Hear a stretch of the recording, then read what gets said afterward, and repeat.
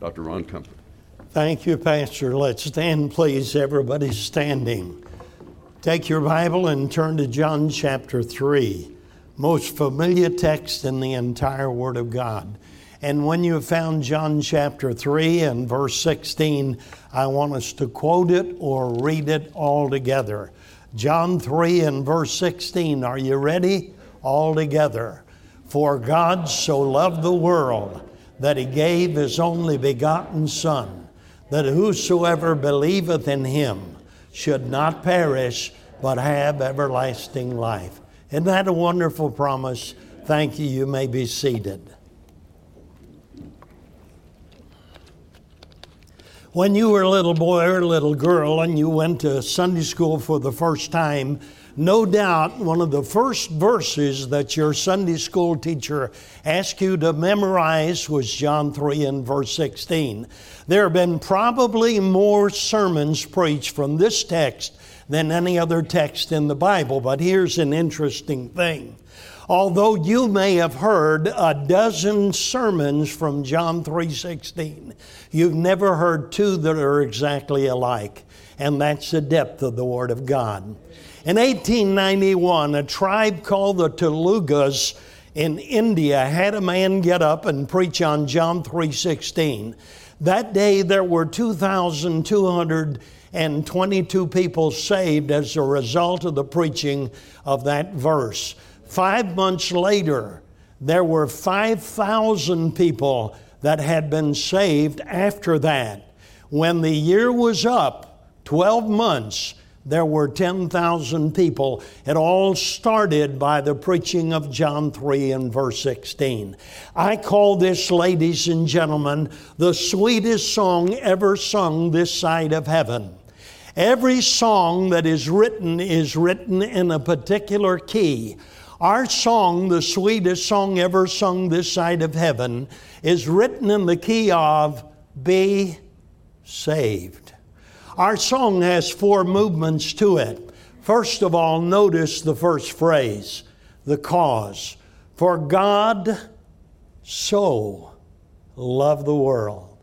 That little word so is the biggest word in the English language. The songwriter said, could we with ink the ocean fill? Or were the skies of parchment made? Would every stalk on earth a quill, and every man a scribe by trade? To write the love of God above would drain the ocean dry. Nor could the scroll contain the whole, though stretched from sky to sky. For God so loved the world. Ephesians 3 and verse 18 says, it's impossible to comprehend the height, the depth, the breadth, or the width of the love of God. Ephesians 3 and verse 19, and to know the love of Christ, which passeth knowledge. Ephesians 5 and verse 2, and walk in love, as Christ hath loved us and has given himself for us, an offering and a sacrifice to God for a sweet-smelling savor. Galatians 2 and verse 20, in the life which I now live in the flesh, I live by the faith of the Son of God who loved me and gave himself for me. 2 Corinthians 5 and verse 14, for it is the love of Christ that constraineth us. For we thus judge that if one died for all, then we're all dead. Romans 8, 38 and 39, for I am persuaded that neither life nor death, nor angels, nor principalities, nor powers, nor things present, nor things to come, nor height, nor depth, nor any other creature shall be able to separate us from the love of God, which is in Christ Jesus our Lord. Perhaps the greatest love that is known to mankind is the love that a woman has for her child. How many of you ladies are mothers? Would you raise your hand, please? All right. Do you remember the night those labor pains started? You say, how in the world could I ever forget them? Well, they started out slowly, didn't they? And they kept intensifying, and they kept intensifying. And before that baby was born, you thought it was impossible to remain sane and experience that type of pain. Hey, How long did it take you to forget about that pain? The moment you held that little bundle of joy in your arms, that pain was a distant memory. And you bring the baby home from the hospital. You put the baby in a crib, and your ear is attuned to that crib all night long. You get up one morning and you say, honey, did you hear the baby turn over? And what does your husband say? I didn't hear anything. Who is it that stays up late at night or early in the morning and puts a cold pack on a baby's head when it has 103 temperature? Is it the husband? Not on your life. It's the wife. And by the way, isn't that why abortion is so unnatural? Hey, you know that our little great-grandbaby is the Pena's daughter. You know that, don't you? And she put a little video on there, and Alana's only probably a year and 3 months old, but she was dragging her little dolly. And she held that little dolly in her arms. What is the first thing that a girl wants for Christmas when she gets old enough to tell you? She wants a little baby, a dolly. And God has put in the heart of every woman the desire one day to be a mother. Well, ladies and gentlemen, I'm talking about a love that far exceeds that love. The love that God has for you, for God so loved the world. That love is unconditional. Romans chapter 10 and verse 21, but to Israel he saith, all day long have I held out my arms to a disobedient and a gainsaying people. It's unconditional. You say, I've been a pornographer. He wants you today. You say, I've been an abortionist. He wants you today. No matter what your sins has been, He wants to make them as white as snow. I heard about a lady who came to a preacher one night, and she said, preacher, I want to be saved, but I can't be saved the way I am. He said, ma'am, if you get saved, you'll have to come just like you are. She said, I can't tell you how I've been. It would embarrass you. It would embarrass me. He said, ma'am, just like you are. She said, but preacher, I need to reform, and then I'll get saved. He said, just like you are. She went home thinking about the preacher's words, just as I am. In the wee hours of the morning, Charlotte Elliott got out of her bed, got down on her knees, and asked God to save her. After Charlotte Elliott was saved, she wrote, just as I am, without one plea. But that thy blood was shed for me. And as thou bidst me come to thee, O Lamb of God, I come. That love is unconditional. Number two, it's undeserved. Man came to me in Kansas City and he said, Brother Comfort, he said, I go downtown and I see these dirty, stinking, smelly hippies. And he said, it makes me sick. I said, wait a minute. I said, how do you think you looked to God before God saved you? You think God looked down and He saw somebody who took a bath, wore deodorant, had a nice personality and said, I'll save him because he'll be a help to my cause? I said, sir, that's not why God saved you and God saved me. The Bible says in Ephesians 2 and verse 1, we were dead in trespasses and in sin. Ephesians 2 and verse 2, we were disobedient in our minds by wicked works. Ephesians 2 and verse 12, we were strangers, we were aliens in our mind. Ephesians 2 and verse 13, we were afar off. John 15:13 says, and greater love hath no man than this, that a man lay down his life for his friends. But let me remind you of something. You and I were not His friends. We were His enemies. Romans 5 and verse 6 says, we were ungodly. But Romans 5 and verse 8 says, but God commendeth His love toward us, in that while we were yet sinners, Christ died for us. For God so love the world. An atheist came to Bughouse Square in Chicago. Bughouse Square is exactly what the name implies. It's a place where the heretics come and they propagate their false doctrine. Well, on this occasion, the atheist had a large crowd assembled before him. And he said, ladies and gentlemen, I'm here for one reason. He said, I'm going to take 5 minutes and prove to you that there's no God. He said, now, at the end of that 5 minutes, if there's anybody stupid enough to believe in a God, I want you to take the platform. So he looked at his watch and he looked at the sky and he said, God, if there is a God in heaven, I'll give you 5 minutes to strike me dead.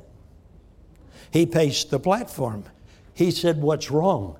Has your God gone on vacation? God, are you deaf? You've only got 3 minutes. He kept pacing the platform. He looked at his watch and he said, now God, in 30 seconds, there are a lot of people not going to believe in you. If you're up there, strike me dead in the next 30 seconds.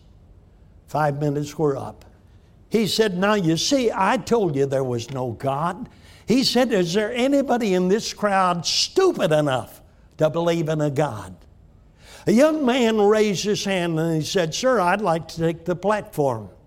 On down the aisle ran a young man from Moody Bible Institute. When he got to the platform, he said, ladies and gentlemen, on my way over here today, I met a little boy. His clothes were ragged and dirty. It was obvious he hadn't had a bath in a long time. So I walked over to him and I said, young man, I'll tell you what I'd like to do.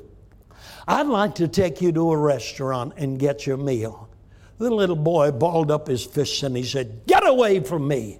I'll have nothing to do with you. He said, I walked over a step closer and I said, young man, you don't understand.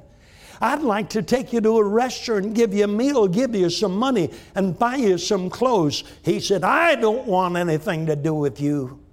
Finally, he put his hand on his shoulder, just a show of affection, and said, young man, I'm your friend. I want to help you. The little boy said, get your dirty hands off me. I don't want anything to do with you. He said, ladies and gentlemen, there's only one reason why I didn't slap that little boy's face. Because I loved him. He said, today this atheist has gotten up here and he's blasphemed the God of heaven. He said, there's only one reason why the God of heaven did not strike him dead. Because he loves him. You know what happened that day in Bughouse Square? Over 100 people received Jesus Christ because somebody stood up and told them that Jesus Christ loved them. The cause, for God so loved the world. The cost that He gave His only begotten Son. Ladies and gentlemen, I have 3 daughters. I have in my Bible, and Brother Bill knows this, every Bible I take to chapel, I have my daughter's picture in it. The one I take to church has my daughter's picture in it. Whenever I see a lady singing at the pulpit, I look at my 3 daughters. And I love them so much. No man ever loved his 3 daughters any more than I love mine. And we have traveled around the world. I preached in 35 different countries, 50 states. And do you know what? God has given us hundreds of thousands of friends during that time. But there is not a friend that I would let one of my daughters die for. I'll go farther than that. I wouldn't take all of my hundreds of thousands of friends together and let one of my daughters die for all of those hundreds of thousands of friends. But I want to remind you, God didn't have 3 children. He only had 1 son. He looked all over heaven and there was not an angel good enough to die on the cross for our sins. So He sent His only Son, not to die for His friends, but to die for His enemies. For God so loved the world that He gave His only begotten Son. I love to hear definitions of grace. Somebody says grace is an acrostic, G-R-A-C-E, God's riches at Christ's expense. I like that. Somebody else says grace is unmerited favor. That's good. I like what the black preacher said. Grace is God minus you, plus nobody. It's all of God. Amen. But ladies and gentlemen, although it is free, it certainly wasn't cheap.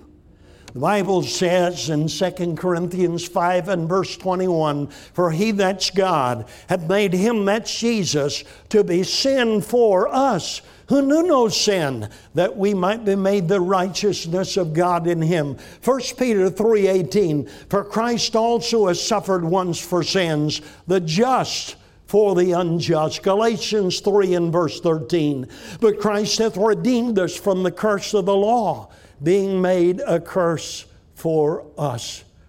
Hallelujah, what a Savior. Little girl was playing with her neighbor friend one day, and she came home and she said, Mommy, she said, let me see your hands. And her mother held out her hands and they were scarred and ugly. She said, Mommy, why? She said, my friend's mother's hands are so smooth and beautiful. Yours are scarred and ugly. She said, honey, I've never told you this, but you were creeping on the living room floor, and I left the room. And the next thing I knew when I came in, I saw you had fallen into the edge of the fireplace. Mama grabbed you up and protected you. Not a scratch or burn was on you.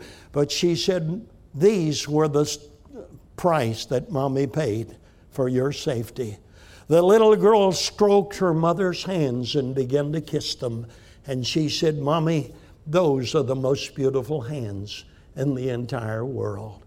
For God so loved the world, the cause, that he gave his only begotten Son, the cost, that whosoever believeth in him, the condition. Many years ago, I was in Colorado for a meeting. Pastor told me, Brother Comfort, I have been dealing with a lady who's a Roman Catholic, and I was not getting anywhere with her. So finally I decided to leave her a Gospel of John. And I challenged her. I said, ma'am, I've tried to tell you how to get saved, and you don't seem to understand it. He said, let me give you a challenge. Here's the Gospel of John. Would you read this? And when you've read it, call me up, and I'll come back and get your assessment of the Gospel of John. He said, Brother Comfort, she called me today, and I'm going to see her. Would you like to go to see her with me? I said, Preacher, I'd be glad to. And this is classic, folks. Now, this woman had been Roman Catholic like I was. So we sat down in her living room, and she said, Preacher, I don't understand it. She said, all of my life I've been told that there are 7 sacraments that I have to observe. There are commandments I have to keep in order to be saved. She said, I've looked through the Gospel of John, and I've not found one sacrament I have to observe. I haven't found one commandment I have to keep in order to be saved. She said, all I found is this, that I simply have to believe. He said, ma'am, that's what I tried to get across to you. Do you know that in the Gospel of John, the word believe is used 98 times, or its equivalent? Here are some. John 1:12, but as many as received him, to them gave he power to become the sons of God, even to them that believed on his name. John 3 and verse 15, that whosoever believeth on him should not perish, but have eternal life. John 3:18, he that believeth on him is not condemned, but he that believeth not is condemned already. John 5 and verse 24. Verily, verily, I say unto you, he that heareth my word and believeth on him that sent me hath everlasting life. John 6 and verse 35, then Jesus said unto them, I am the bread of life. He that cometh to me shall never hunger, and he that believeth on me shall never thirst. John 7, 37 and 38. In that last day, that great day of the feast, Jesus stood and cried, saying, if any man thirst, let him come unto me and drink. For he that believeth on me, as the Scripture said, out of his belly shall flow rivers of living water. John 8 and verse 24. I said therefore unto you, that if ye believe not that I am he, ye shall die in your sins. John 11, 25 and 26. Jesus saith unto her, I am the resurrection and the life. He that believeth in me, though he were dead, yet shall he live. And whosoever liveth and believeth in me shall never die. Now you know how God concludes the book of John? John 20, 30, and 31. And many other signs truly did Jesus in the presence of his disciples, which are not written in this book. Get it? But these are written that ye might believe that Jesus is the Son of God, and that believing ye might have life through his name. Now, it's the condition to believe. Have you come to that place? Hey, for 15 years, I believed in my head. I'd go to church and I'd hear the preacher preach. Jesus lived a sinless life. He died on the cross for my sins. He rose again. He rose back up into heaven. And I thought I believed it, but it was a head knowledge. But I believed in Jesus like I believed in George Washington. Believing in George Washington never changed my life, nor believing in Jesus changed my life. When I was 15 years of age, a preacher said this. He said, there are 18 inches difference between heaven and hell. If you believe in your head, it'll take you to hell. If you believe in your heart, it'll transform your life and it'll take you to heaven. 67 years ago, as a 15-year-old boy, I traded a head knowledge for a heart knowledge. I exchanged an eternity in hell for an eternity in heaven. Let me say this, folks. If when you walked down that aisle and made that profession, if there was no change in your life, are you listening? There was no salvation. A faith that does not change a person's life does not save a person's soul. Can I say that again? Faith that does not change a person's life does not save a person's soul. If I were to go downtown in Tampa at noon today, and I were to do an interview of people on the street and ask them, do you believe in Jesus? Probably out of 195 would say, yes, I believe in Jesus. Does that mean 95 are saved? No. What does James say about that? James 2:19. Thou believest that there's one God, thou doest well. Hey, the devils believe and tremble. The devils believe, but they're still devils. There was a great tightrope walker many years ago by the name of Blondin. And he got an idea that he was going to do something that nobody else had ever done. Many had tried, but nobody had succeeded. So he told the wire services that on a certain day he was going to go across the Niagara on a tightrope. Well, the wire services picked it up for months in advance. And the day came when Blondin was to make his historic trek. The crowds filled the banks of the Niagara.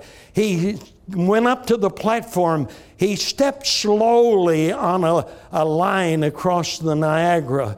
And he put his other foot there, and then another foot, and then another foot, until finally, when he got to the other side, he was trotting. They clapped, and they applauded, and they cheered. They had seen history done. He said, all right. He said, how many of you believe that I could put a man in a wheelbarrow and push him across the Niagara on this tightrope in a wheelbarrow? Why, they clapped, they applauded, and they cheered. They'd seen what he had just done. He said, all right, who will be that man? Nobody said a word. Finally, a man said, Mr. Blondin, I'll be that man. He came to the platform, placed himself in the wheelbarrow, and Blondin took him across the Niagara in the wheelbarrow. How many said they believed in Blondin? All of them. How many really believed in Blondin? One. I ask you, have you had a head knowledge or have you had a heart knowledge? The cause for God so loved the world. The cost that He gave His only begotten Son. The condition that whosoever believeth in Him, the consequence, should not perish, but have everlasting life. In that phrase, there's a contrast. There's the word perish, that means hell. There's the words everlasting life, that means heaven. Somebody said, well, I don't believe a loving God would send a soul to hell. You know, there are two things wrong with that. Number one, hell was never made for man. It was made for the devil and his angels, Matthew 25:41, Matthew 25:46. And if you die and go to hell, you're going to be trespassing. Number two, God did not make you a robot. He made you with a will to choose. And you've got a choice today. Either the wages of sin is death, hell, separation from God, but the gift of God is eternal life. That's heaven. Hell is a real place. Luke 16:28. The man in hell said, lest they come into this place of torment. Heaven is a place. Jesus said in John 14 and verse 3, and I go away and prepare a place for you. Have you ever thought about this, folks? There are three things that are the same about heaven and hell. Number one, they both last the same amount of time. Number two, there's no exit from either one. Number three, they that go there will be there forever. You've got a choice, ladies and gentlemen. I have in my library a book called Testimonies of Dying Saints and Dying Sinners. And it talks about many times in years gone by, before a person crossed the river of death, they had a glimpse of the hereafter. Do you know how D.L. Moody died? D.L. Moody was on his deathbed, and his son was standing beside of his bed. And D.L. Moody looked up and he said, earth recedes. Heaven opens before me. He said, is this death? Why, there's no valley here. His son said, Dad, keep quiet. You've been dreaming. He said, son, I haven't been dreaming. I've already been within the gates of heaven. I've seen the smile on my grandchildren's faces who are in heaven. He said, this is my coronation day. This is triumph. This is glory. But on the other hand, do you know how the infidel Voltaire died? As Voltaire was on his deathbed, his infidel friends came in to see him. Voltaire mustered all of his dying strength. He raised himself from the bed and screamed to the top of his lungs, get him out of here! Get him out of here! He said, you have damned my soul to hell, and I don't want to see the sight of your face in my dying moments. You know what his infidel friends did? They put a watch of infidels outside of his bedroom, lest anybody should come in and see how an infidel died. Finally, as Voltaire was dying, he said, get my feet out of the flames. Get my feet out of the flames. His dying words, I wish I had never been born. The nurse that attended the death of Voltaire said she would never again, for all the money of London, England, watch another infidel die. Now, folks, if what you have is not good enough to die by, it's not good enough to live by. And you can go out of here saying, heaven is my home. I've received Jesus Christ. Heads are bowed, eyes are closed. No